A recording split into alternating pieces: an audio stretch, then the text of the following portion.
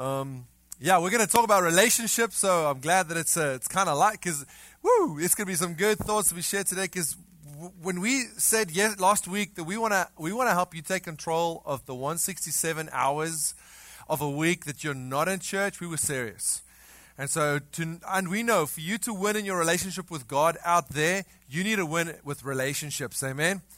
And so today we're going to talk about specifically friendships.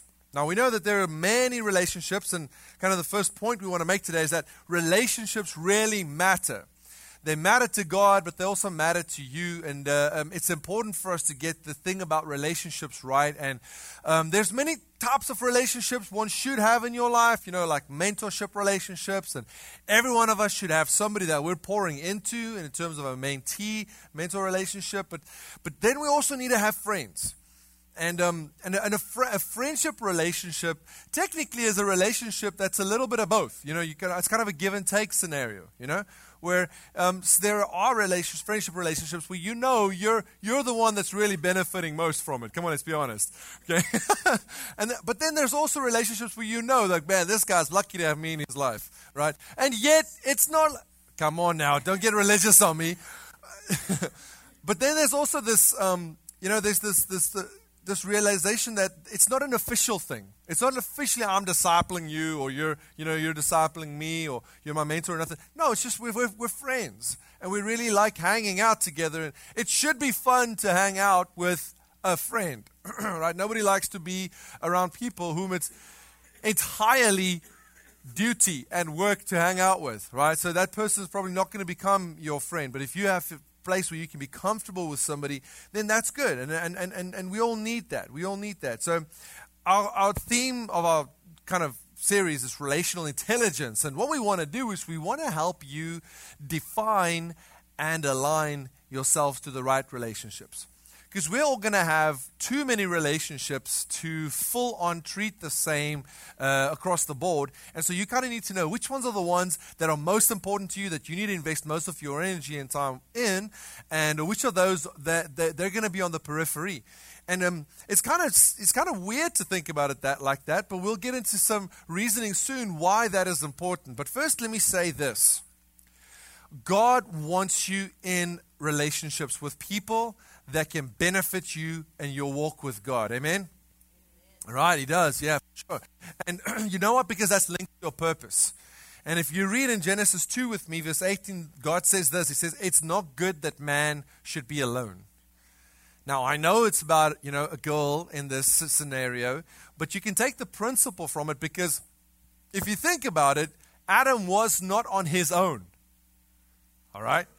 It wasn't like he was on his own. Man, he was walking with God. There was no sin at this point in the game. And he was walking with God literally every day closely. I mean, they were doing stuff together.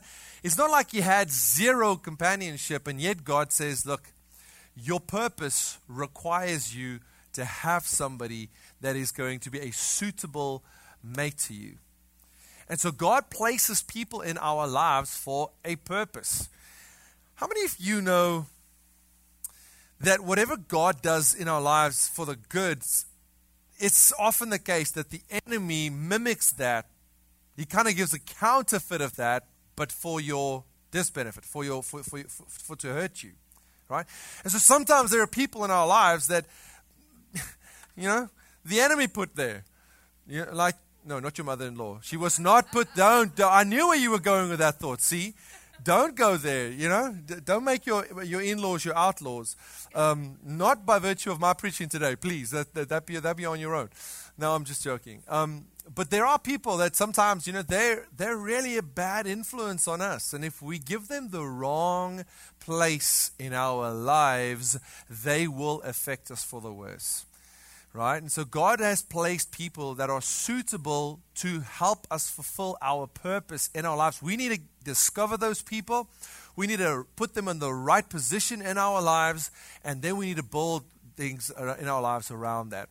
And so we're going to help you guys with that today. So for us to win in the 167, we really need to win relationally. And God has got some amazing principles in Scripture that can help us identify those people that we need to have in our lives. Also, For those of you who came in while the tables were still out there and people were, what was all that about? Well, we're starting a whole new life group semester this weekend. And so we want to encourage you to even take the reasoning behind what we're going to say today to just apply towards considering a life group, considering walking with a couple of people in your journey with God. Okay, so the question I want to ask you today, those relationships, those people that you're deeming to be your friends in your life right now, are you influencing them or are they influencing you? What is the influence that they're having on you? And what is the influence you're having on them? And I hope that through answering those questions today, we might know maybe there's going to be some repentance happening. I hope that's always a place, a good place to repent is, when you're with other Christians and you're responding to God's word, to try and align your life, your thinking. Repent means to change your thinking so that you think the way God thinks and reasons about stuff, because whatever we think, the way we think determines how we go ahead and living our lives. So we need to align our thoughts with God to make sure that we're not the ones that are getting people to divert from their purpose in God. To make sure that we're being the kind of friends that we hope others would be to us. Come on, can I get an amen for that? All right, good. So am I in their lives for their good, or they're in my life for my good? And what is the scenario? And let me just do a little stock take here today with people around me to find out if I'm doing what King Solomon is saying in Proverbs 13. Whoever walks with the wise will become wise, but the companion of fools will suffer harm. The companion of fools will suffer harm. If you had friendships that led to you suffering harm, it's probably because you've been hanging out with some fools. Now, I know sometimes we just joke around. We go like, hey, fool, what are you doing? It's not that kind of fool, I like having fools like that in my life, that I can get down with and we can just, trash talk and have fun. But at the end of the day, when I am getting off my purpose, when I'm walking away from things and disciplines that I need to be staying on top of to get the image of Jesus Christ formed in my heart so that my lifestyle can reflect Him, I need those friends to say, whoa, stop the bus right here. What's going on over there? I need that phone call that says, hey, buddy, I've been praying for you. What's going on? No. That's not the answer I'm looking for. Come on now. Get straight with me. How's your relationship with your wife? What's going on with your kids? We all need that friend, those friends who will actually hear of God on our behalf and motivate us towards God's purpose for our lives, not just motivates us towards having a good time. Amen? And so we're going to look into how that looks and how do we do that today. So King Solomon is saying in this scripture verse, whoever walks with the wise become wise, that basically your whole life, every part of your life, your spiritual life, your emotional life, but also practically, your professional life, your career, all of those things are impacted by the kind of friends you have.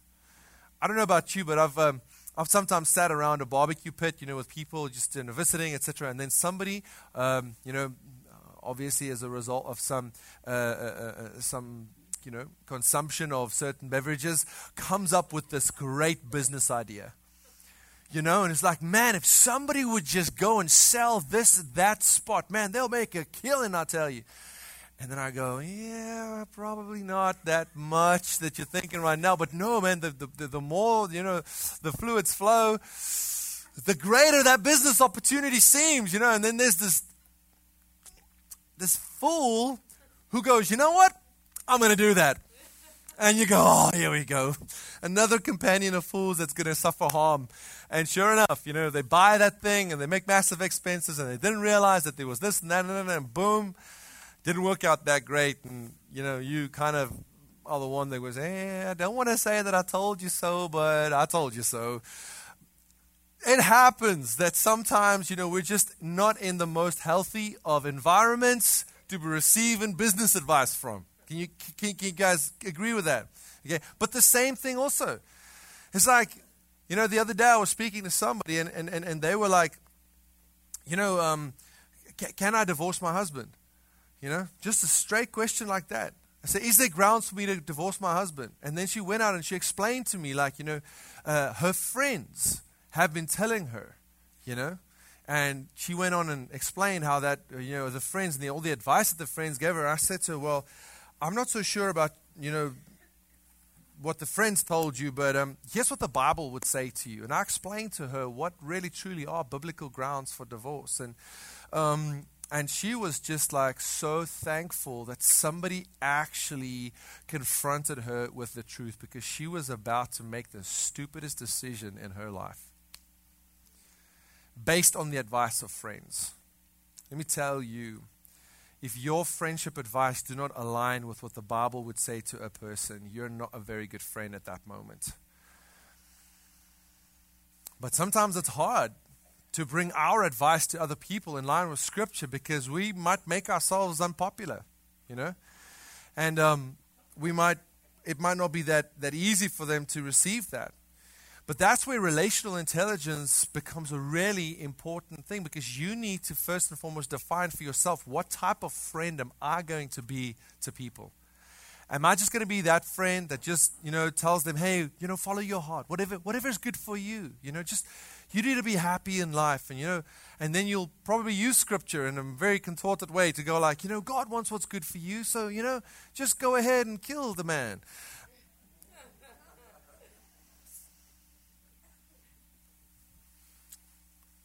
Then there's that principle of, Scripture having to align. Our interpretation of Scripture in one part of it needs to align with the interpretation of Scripture or what the Scripture reveals in other parts of it. And so you can't just use the Bible however which way you feel will help you gain benefit from the situation and your friend have a good old time. There are standards that we as Christians have aligned ourselves to, and it's called the Lordship of Jesus Christ. And we allow Him to set the boundaries. We allow Him to call the shots. Because the thing is that, Tempen bowling, when you've got kids playing Tempen bowling, they put those little guardrails on, right? Why? Because they want that ball to actually hit some pins and not just go into the gully. Jesus has put some guardrails in our lives. Why? Because He wants us to hit our purpose. He wants us to reach our mark that He has set before us to reach. And for that, oftentimes, is friends that are the guardrails in our lives that goes like, go this way a little bit, come this way a little bit. I don't think you should be spending that much time with those people. Come and spend more time over here. It's not good for you to just wander off and be on your own. You need to have time with people that are positive influences in your life. Can anybody resonate with this at all?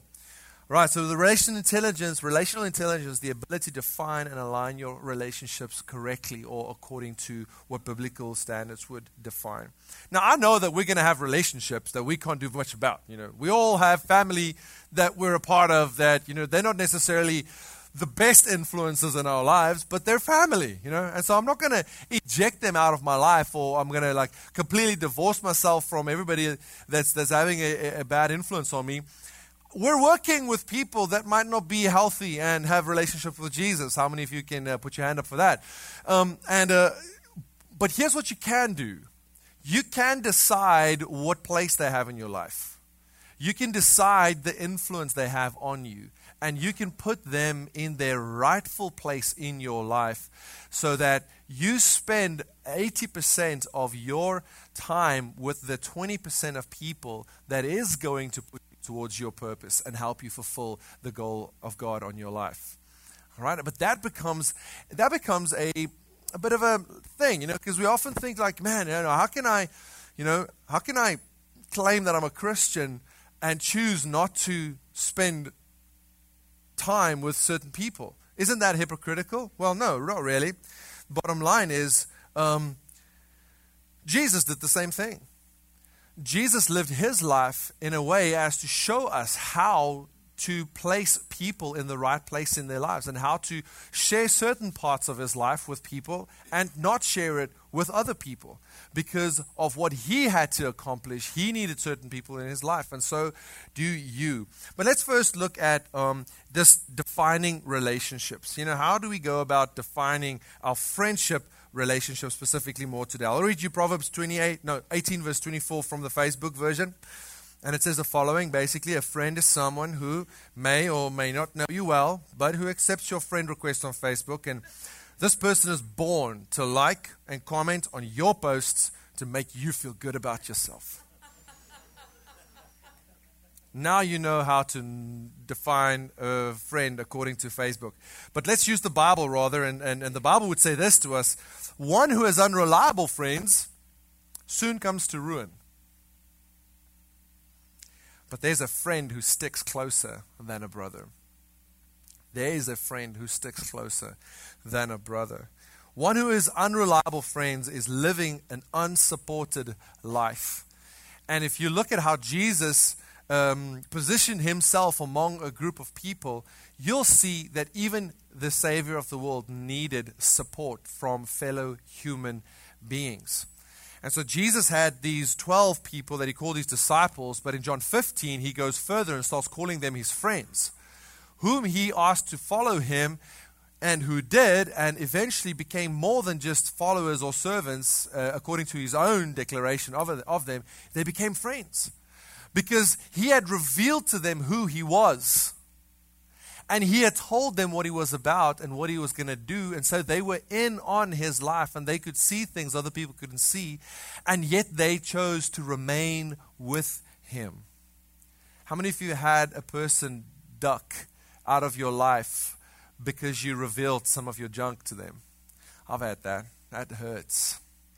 That's tough. But you know what? God wants you to not stay there.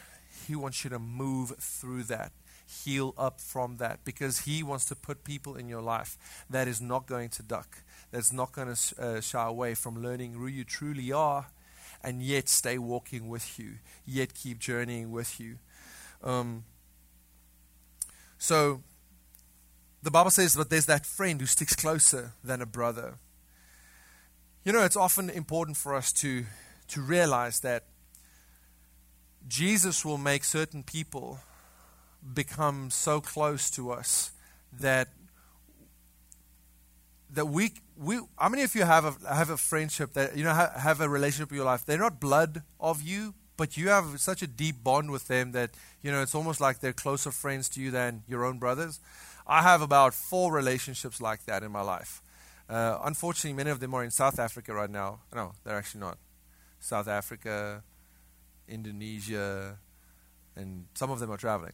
They also live in other parts of the world. But I've been walking with these men, and they know me through and through. They know all my weaknesses. They know all my mistakes.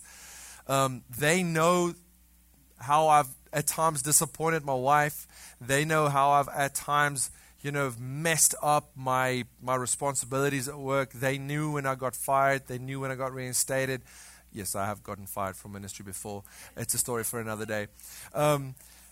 But the bottom line is they chose to keep walking with me regardless of my failures and regardless of my weaknesses. Every single person needs friends like that in their life. And those friends are to me closer than some of my own family, right? Because of how I get to share with them, because of what I get to share with them. And knowing that if I share this with them, it's not going to hurt them. They will help me through it, and they will help me grow up through it and become better. So culture's definition of friendship is people in your life you like for what they give you. But the Bible's definition of friendship is people in your life who are concerned for your well-being, not just what they get out of the connection with you.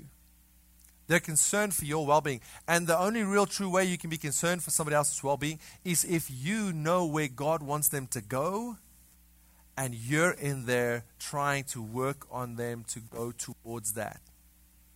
That is what the Bible says true friendship looks like. Not just that I can have a good time with you, but also that I've heard from God who you can be.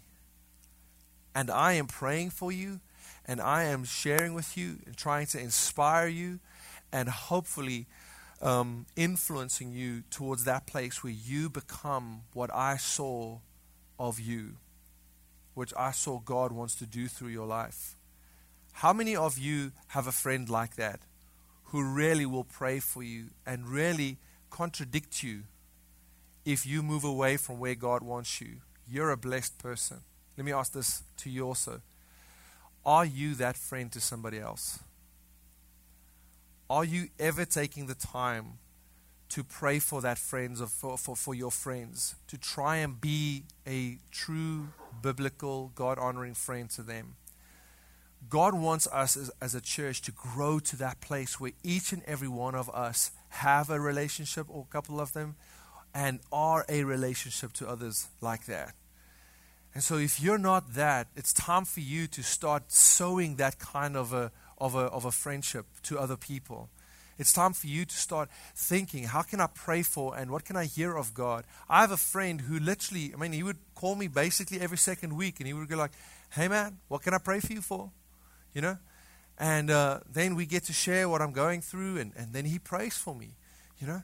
And that is the kind of friend that we want, and friendship we want to cultivate in our lives. Because let's be honest, if everybody in this room tries to get a hold of me during the week to have a conversation about challenges that they're going through, by virtue of the fact that there is not enough time in a week, I'm not going to be able to help everybody. Right? And that's why our church doesn't just depend on the pastors to be there for the people. We have created a leadership structure where there are multiple leaders in the church that are soon going to be reaching out to you to say, hey, become a part of a group of people that are just going to walk together, and we're just going to learn more about Jesus. And think about how you can respond today to that, to start yourself on a journey of building together with a group of people that are healthy friendships. Okay? So let's get back to Jesus. So Jesus is our example of relational intelligence. He teaches us that everybody should be loved. Jesus loved everybody the same. He loved everybody with the same compassion and the same godly, self-sacrificial love across the board. He also taught us that everybody needs to be valued. In other words, that every single person has value, and that God has placed His image to a degree on every person. We're called to be, we've lost His image because of sin, but it can be restored. And because of the inherent value of God's image in every human being, every single human being is to be valued and seen as somebody with purpose, seen as somebody who God has a plan for, and that God can use to make a big difference in this world. Amen? Every single person needs to be valued. But not everybody has to be treated the same. You don't have to treat everybody the same. You can make distinction because Jesus made distinction. In Romans 13:8 it says, owe no man anything but love. So it's very clear that you have to love everybody. And we are empowered by His grace to love everybody. But if you look at Jesus, He had these 12 men that He would share way more deeper things with, that He did not share with the crowds. And He most definitely did not share with His critics. All right? And sometimes we try to be most friendly with our critics. And that's messed up. That's messed up. You do not need to seek the favor of your critics the whole time. Okay? God needs you to build and invest in relationships that's going to add value to you and that you're going to benefit from. Jesus had these 12 men that He was walking with. Even in the 12, He had another 3 that He revealed even greater things to. Right? So you remember Peter, James, and John? They got to see Jesus transfigured on the mount, and Moses and Elijah appearing with God to minister to Jesus. They got to see Jesus, how Jesus was going to look post the cross. Now that information was so confidential, Jesus said to him, tell nobody what you saw. Nobody had to know what they saw on that mountain until He was actually resurrected, and they could for themselves also see the resurrected Christ. But think of the privilege they had in Jesus' life and go like, well, man, if I was part of the 12, I just wouldn't have had, I would have been kind of upset, if I wasn't, with Jesus to be. Hey, you know what? The 12 was called to be that for other people, to be that in other people's lives. And you see Jesus value them equally by sending them all out into the world to make disciples. And each of them had their calling, and each of them died a death for Jesus that honored him. And he didn't take value away from any one of them. And you know what? He even honored them differently. Like Stephen was the first martyr of the New Testament church, right? He preached the gospel to people, to his critics. He didn't try to please them. In fact, he preached at them and offended them so much that they ended up stoning him. You know, the Bible teaches us that Jesus, when he ascended, the other one, when he ascended to heaven, he went and he sat at the right hand of God. And some would argue that and reason that in honor of the first martyr, when Stephen looked up, he saw the Son of God standing next to God at God's right hand, because Stephen was the first to die for the gospel. You don't hear anything that happened to Peter when he was crucified, even crucified upside down because he didn't feel worthy of being crucified in the same manner as his Lord. This is not biblical material reading. It's not from the Bible. It's from extra biblical sources that have been verified because of their consistency with what Scripture teach, and historians who wrote about these things. But it's incredible to see that nowhere does it say that Jesus stood up for them. And so Christ valued people the same. He would honor people and treat people differently, and so can we. We can decide who we allow closest to us and who we are going to love, value, and walk with because we see God's purpose on their lives, because we want them to grow in their relationship with Jesus because of the love that God has placed in our hearts for them. And so you also see those three disciples see Jesus at his worst. And so you need to ask yourself, am I trustworthy? Can I see people at their worst? Can I see people's junk and still love them the same and still believe the same of them that God can do through them? If people reveal stuff to me, is it safe or does it leak? These are questions we need to ask ourselves, because if we're going to build good relationships, then these are the kind of actions that we need to take, right?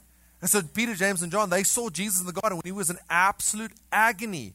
In fact, the anguish that he went through, the stress that he went through, the pressure was so much that it caused literal blood to come out of his brow. And it's been confirmed as a medical condition, people who are under such severe, stressful situations, that in fact it can make blood vessels burst and sweat appear with blood in it, because of the intense pressure that they're having to deal with at that moment. They saw Jesus at that moment of his life where he was weak and where he was crying out to God for, just for an out. And still said, no, I will, Lord, your will be done. They saw that and they did not despise him for it, even though they probably was asleep for much of it, but still. Jesus allowed them to see him at his top, at his greatest victory moment, and he also allowed them to see him at his weakest. And everybody needs that unit, that little inner circle where you can be safe and vulnerable and absolutely real, but still be pointed towards your destiny and not lose the hope to which God has called you. God wants that for us. And so what you got to do is you got to guard your heart. Proverbs 4:23, guard your heart above all things, because out of it flows every issue of life. It determines the course of your life, says the NLT version. And so you want to make sure that you guard your heart. You don't just let anybody into that space, right? If somebody isn't helping you towards Jesus and growing in Christ, you don't let them into that particular space in your life. But some people go too far and they start putting up walls because they got hurt, because they got disappointed. And nobody can come through a wall. Very few people will try and bust through a wall to get into your life. But if there's a gate that you control access with, people can knock. And you know what? In a while, some people are going to knock on your door right out there in the lobby. They're going to go, hey, don't you want to allow us into some of your heart space? Come and join us for a little journey of building together, getting to know one another, praying for one another, walking together where we get to learn about Jesus and each other, and we help one another close the gap between where Jesus wants us to live and where we currently are. I need help to close that gap. Everybody needs help to close that gap. And somebody's going to come knocking real soon. Open up the gate. Open up the gate to some people. And you know what? It takes time to get to learn people a little and to get to trust people a little. But our life group spaces have always been these great confidential places where people honor what gets shared and yet do not use that against you. But just uses that as that's ground zero. We're going to build from here. And we're going to pray for you and trust God to see who you are in the Spirit. You know, the Bible says, from now on, know no one according to the flesh anymore. What does that mean? It means that I need to, when I look at you, pray, Lord, tell me who you see this is. Tell me who you see this is. And let me see this person in front of me's life through your redemptive lenses. Let me see who you made this person to become. And let me start treating that person as they grow in character to eventually close that gap in reality as well. So there are 4 aspects of, we want people to know that you're going to look for people like this in your life, but also you're going to try to be this kind of a friend to other people in your life. Amen? Number 1, a friend who will refresh you. A friend will refresh you. Proverbs 27, we're going to read a couple of verses from that. 9 says, sweet friendships refresh the soul and awaken our hearts with joy. For good friends are like the anointing oil that yields the fragrant incense of God's presence. You know, there's those people that just, they speak hope to your life. They make you feel like you can go for another day. There are friendships that you need in your life that will help you sign up again tomorrow to walk the journey with Jesus and not check out, not give up, not isolate, not throw in the towel, but take that cross and follow after Jesus again. Friends who will sharpen you. 2, a friend who will be honest with you. Verse 6 says, you can trust a friend who wounds you. How many of you have heard a little bit of a rebuke from a friend and then you went, well, you know, here's what I think of you, number 1, and then you just discarded that person out of your life? How many of you have done that before? I did that. That has been done to me before. And you know what? Sometimes those friends actually meant good. They were actually right. I just didn't want to hear it. I just didn't want to hear it. But you know what? That person is probably sent by God to get you back on track. And if you would drop that wall and open up a gate to let that person come into your life, it might not be easy, but it's going to be good. God wants you to allow friends like that into your life.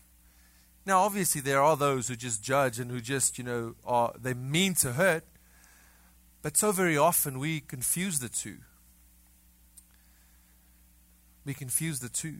God wants us to have people in our life that will be honest with us. Did I miss point 2? A friend who will sharpen you? Yeah, I think I did. Verse 17 says, as iron sharpens iron, a friend sharpens a friend. If there is no sharpening happening in your friendship with a person, well, unfortunately, that relationship isn't going to take you anywhere. In fact, I would argue that there is no neutral friendships where you can just be and expect nothing to happen. That in fact, if a friendship doesn't progress you towards Christ, you are regressing from Christ. Because you have an environment where there is absolutely no need for growth. And unfortunately, entropy kicks in. And entropy means that whatever is left to itself will, by nature, degenerate. It's not going to increase or improve. It's going to be destroyed. It's going to go backwards. And so, consider as we're talking, do I have these friends in my life? Am I being this kind of a friend to people around me? A friend who will be honest with you. It goes on, verse 6 to say, but your enemies' pretended flattery comes with insincerity, comes from insincerity. You know, you have those people that, you know, they just don't want you to change because they like you the way you are now. They like what they're getting from you right now. They're not being sincere and motivating you to just calm down or not be so, you know, all out for Jesus. They're being selfish. They're not considering you and your destiny and your walk with Jesus at all. And then lastly, you want a friend who will strengthen and grow with you. A friend who will strengthen and grow with you. I want to read you some verses from Samuel 16. And in this part, we see a friendship that starts off and is really good degenerate into something very quickly because of this very point. A friend that strengthens you, but you're not willing to grow with them, or they're not willing to grow with you. Let's read 1 Samuel 16. Saul loved David very much, it says. And David became his armor bearer. Like, that was a very close and trusting relationship. Saul literally had to trust that this guy next to him has his back in the midst of the most fierce of battles. And that this guy would give his own life rather than let Saul be hit by a whatever arrow or attack of some sort. That was a highly, highly close, trusting relationship. And Saul sent word to David's father asking, just let David remain in my service. I am very pleased with him. And so you see David having this relationship with Saul, that Saul is just appreciating this relationship so much. And then a very short while after, just 2 chapters, I don't know how much time that really is, but 2 chapters doesn't seem like that long. 2 chapters later, it says, a harmful spirit from God rushed upon Saul, and he raved within his house while David was playing a musical instrument that I have no idea how to pronounce, as he did normally. So Saul had his spear in his hand, and he hurled it at David, and he thought to himself, I will pin David to the wall. But David evaded him twice. So how do you go from, I love this guy, just let him be with me permanently, I don't want him to leave my side, to I want to pin this boy to the wall with my spear? How do you go from here to there? Well, the devil's in the details. Between chapters 16 and 17, we see David starting to defeat some of Saul's enemies. In fact, he does such an impressive job that people start actually honoring David more than they honor Saul. And Saul becomes jealous. Why? Because David started outgrowing him. And because David started growing in his purpose and in where God was leading him, Saul's insecurity got the better of him. And he just wanted to get rid of David.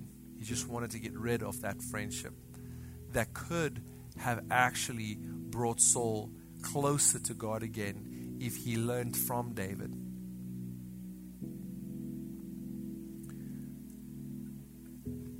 God is still faithful yet. And even though some of you are facing things like that, you've started growing in your relationship with God, and it might even be as intense as a marital relationship, and you've made steps toward God, but your wife hasn't, or vice versa. Your husband have stayed stagnant, and now this friendship is tension. Because your life is confronting the other person's lifestyle, and you're trying to grow, but they're trying to drag you down. Just calm down. Just don't be so hyper for God. You're becoming too spiritual, would be what normally is said in those situations. Maybe you have a friend like that who's just like, man, you had an encounter with God here at church, and you started living and reading your Bible, and your lifestyle started aligning to his, and all of a sudden you're no longer as available to go and do all the nasty things that you used to do. And this friend is like, man, you're changing, and you're not who you used to be. You're losing yourself. And that, you know what? You know who they are? Unfortunately, they're a friend who's not growing with you. And you need relationships in your life. Some of those friends Even if it's your spouse, you can't get rid of them, unfortunately. That's part of your own consequences that you chose when you married them. And you're going to have to live and learn to live through that and trust God within that. But you need somebody who will still strengthen you and keep growing with you. And you need to seek out such relationships to keep you going in your purpose with God, because you cannot allow any relationship to deter you from following God's call on your life.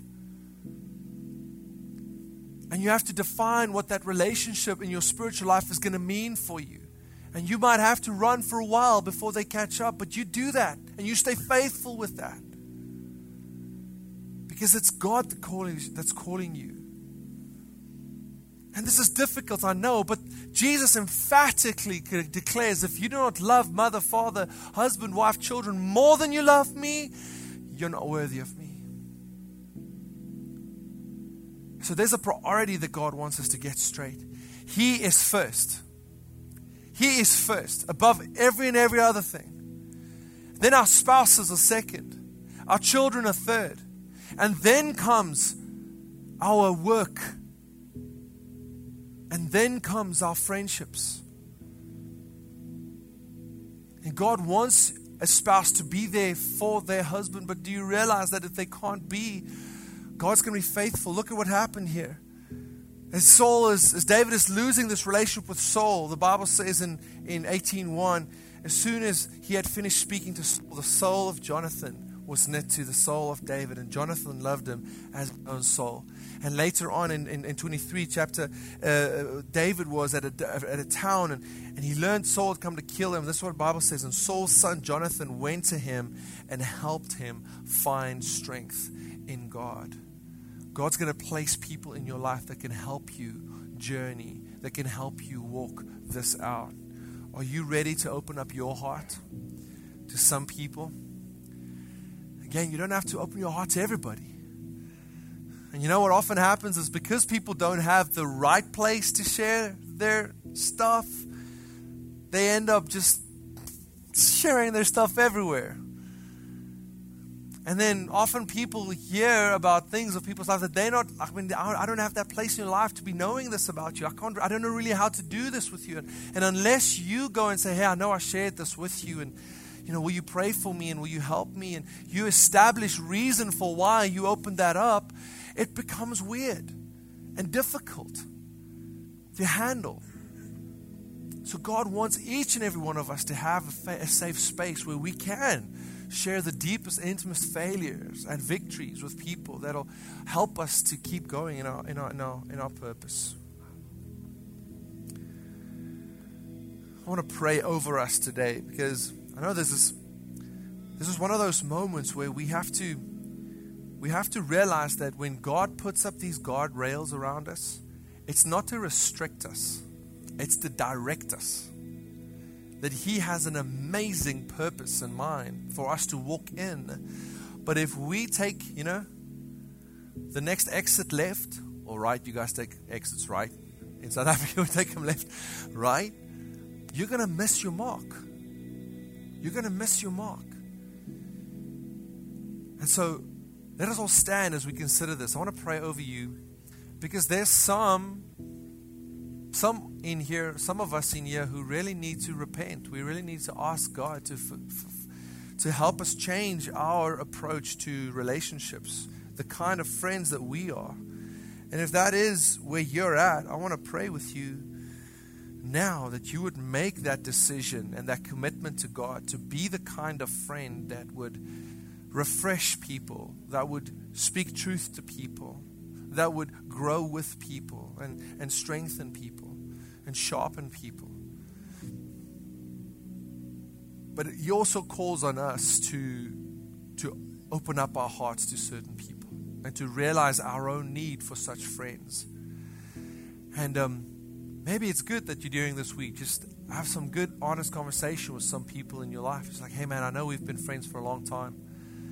And I'm really hoping that we can take our friendship to the next level, where we really start trusting God to help one another grow. And if you have none of that, then man, right here outside that door are going to be people that want to walk with you, that want to know you, that wants to love you, and wants to be a friend to you. Let's all pray. Father, I pray that you will help us in this regard so that we will live our lives with the wise and grow wise and not suffer harm the whole time for how and who we have associated ourselves with.